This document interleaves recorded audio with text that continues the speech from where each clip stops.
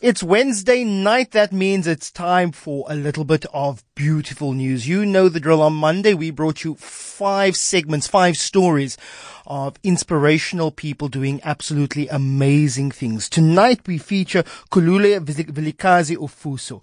Now, Khulile knew the impact of hair on self-confidence, having worked with Caroline Hlahla to manufacture natural textured hair extensions. Their experience inspired the duo to create the Sibahle collection, a range of dolls with natural hair. Now, each aspect of the design, from facial features to clothing, bears resemblance to local cultures and traditional attire. The selection includes dolls with albinism, vitiligo, afros, and braids. Now, for the entrepreneurs, this was more than just about playing with figures and with dolls. It's about encouragement and education. And instructions on washing and conditioning natural hair came part of the toys package. And this instills a sense of pride in children's identity. Each doll's name translates to beauty in a variety of languages, from Nubuhle and Bontle to Hundanaka, Zuri, and Nia. Children of color can now play out their future while learning to be comfortable in their own skin. This is Khulile's story. What children see themselves at a young age is very important. I struggled to find a doll that I felt truly represented my daughter's features. That sparked an idea between my partner and I to venture into the black doll business. My name is Khulile Vilakazi Ofuso, and I'm the co-founder of Sibahle Collection. Sibahle means we are beautiful in Zulu. Most kids of color don't have a selection of dolls that look like them. Just for them to identify with beautiful dolls, they love them.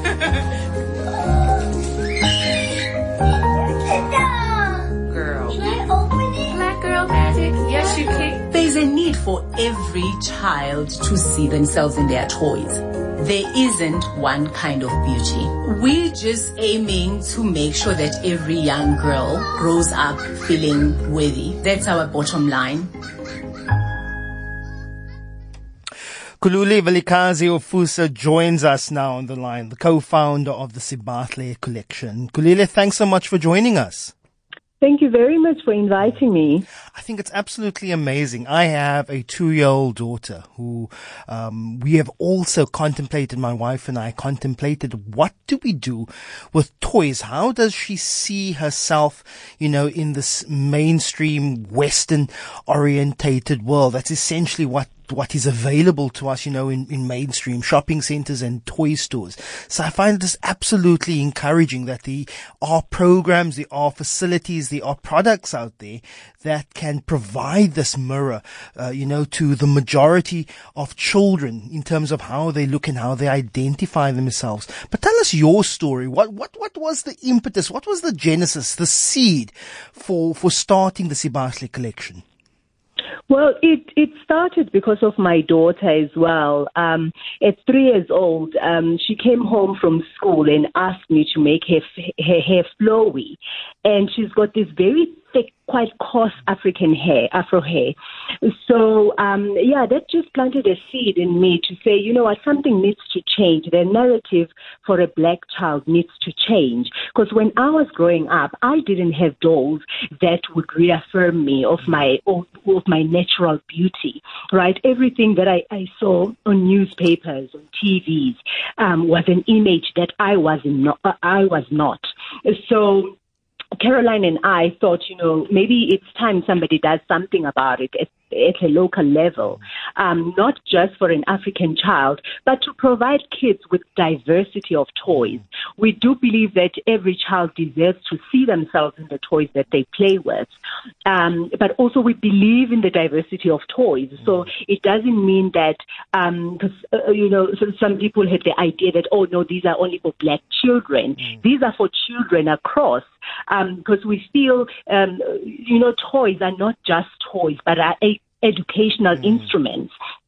So if kids learn at a young age to embrace and celebrate diversity, we can actually conquer many of the issues that we have in the world right now of intolerance, discrimination. That's how it started, and this is really what Caroline and I believe in, and we want to instill in our young kids. Now, if I can remember that dolls with darker skin complexions are not new, but what I can remember is that things would be just a bit crude. They'd just be basically a black version of a white doll, and the hair would just sort of be a curly, coarse sort of black fabric. Nothing that truly represents, the texture and the style of predominantly black hair. How have you decided to make these dolls different to actually reflect, the features, the hairstyles of predominantly black children? Yeah, I think that the driving force for me was to get something that would try and mimic my daughter's features as closely as possible. So when I went out in the market, and even internationally, actually, it wasn't just in South Africa, I found, excuse me, I'm just recovering from flu. I found, yes, you're right, that there were black dolls. It's not that there were not black dolls, but they still had the European features with the sharp noses. Now, my daughter's nose is nothing but sharp. It's the flattest nose ever. So, I think it was just that, and to say, okay, if we are going to do something, we need to do something that really, really represented an African child. So we spent a lot of time developing the hair texture.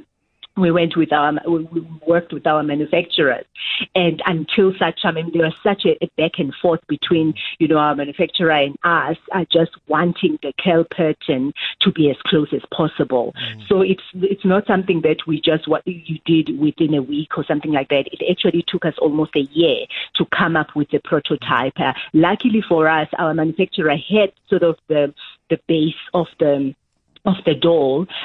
We had to change and tweak a little things there and there, but the hair was the major part that we worked on, because we wanted it exactly, again, that as I said, for it to be a tool, a teaching tool. So kids growing up knowing how to take care of their natural hair.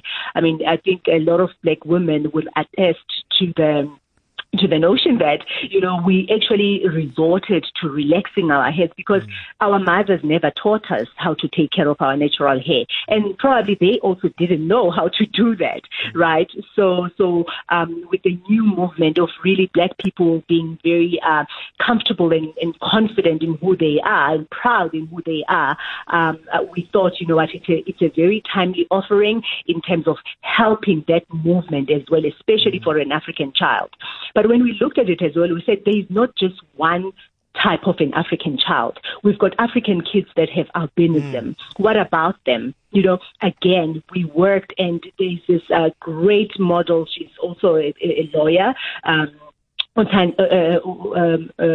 Hopper, who, we bounced ideas with her, and she was very excited with the idea as well. And she actually, contributed to the development of the doll. And that is very encouraging, Khulile, because we're seeing more and more people with albinism, more and more people with vitiligo, coming into mainstream pop culture, whether it be models, whether it be people in music videos, whether it be TV presenters. I've seen a few TV presenters, who have albinism, and it just provides, and this is why we say why representativity matters. Say if a child with albinism, and we know the issues of bullying and children who look different, just seeing someone who looks like them or who they can identify with is so affirming to these young children. Absolutely. That's why then also Karen and I ventured into books as well. If you look at our books, they teach about the subject of albinism, the vitiligo, but in a childlike manner, where we're really hoping that when kids get, diversity gets normalized. Kids will be there when their friends with albinism are being victimized. They'll jump to their defense. Because it's something that is normal. They are not looked at as if they are weird. They also have space in this community, and the kids deserve to feel worthy. And I always say that no child deserves to feel less than.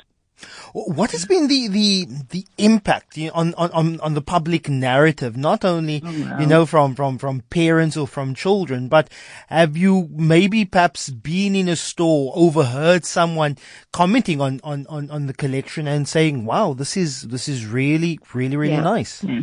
No, we have. We also receive emails, messages from people with albinism, people with vitiligo, people, just African people, colors, Indians, saying, what you've done is really a revolution, of saying every child has a right to take up space.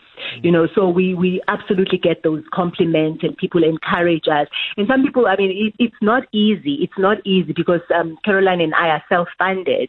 So, it's really, and our dolls are not that cheap. The cheapest one is $440, which is not really affordable to your ordinary South African. But again, we had to start somewhere. As we grow and we get economies of scale, we probably will be able to have cheaper offerings. But again, another thing for us, we felt we didn't want to do our dolls in China. Because we were not satisfied with the responses that we were getting when we were asking about the material that was being used.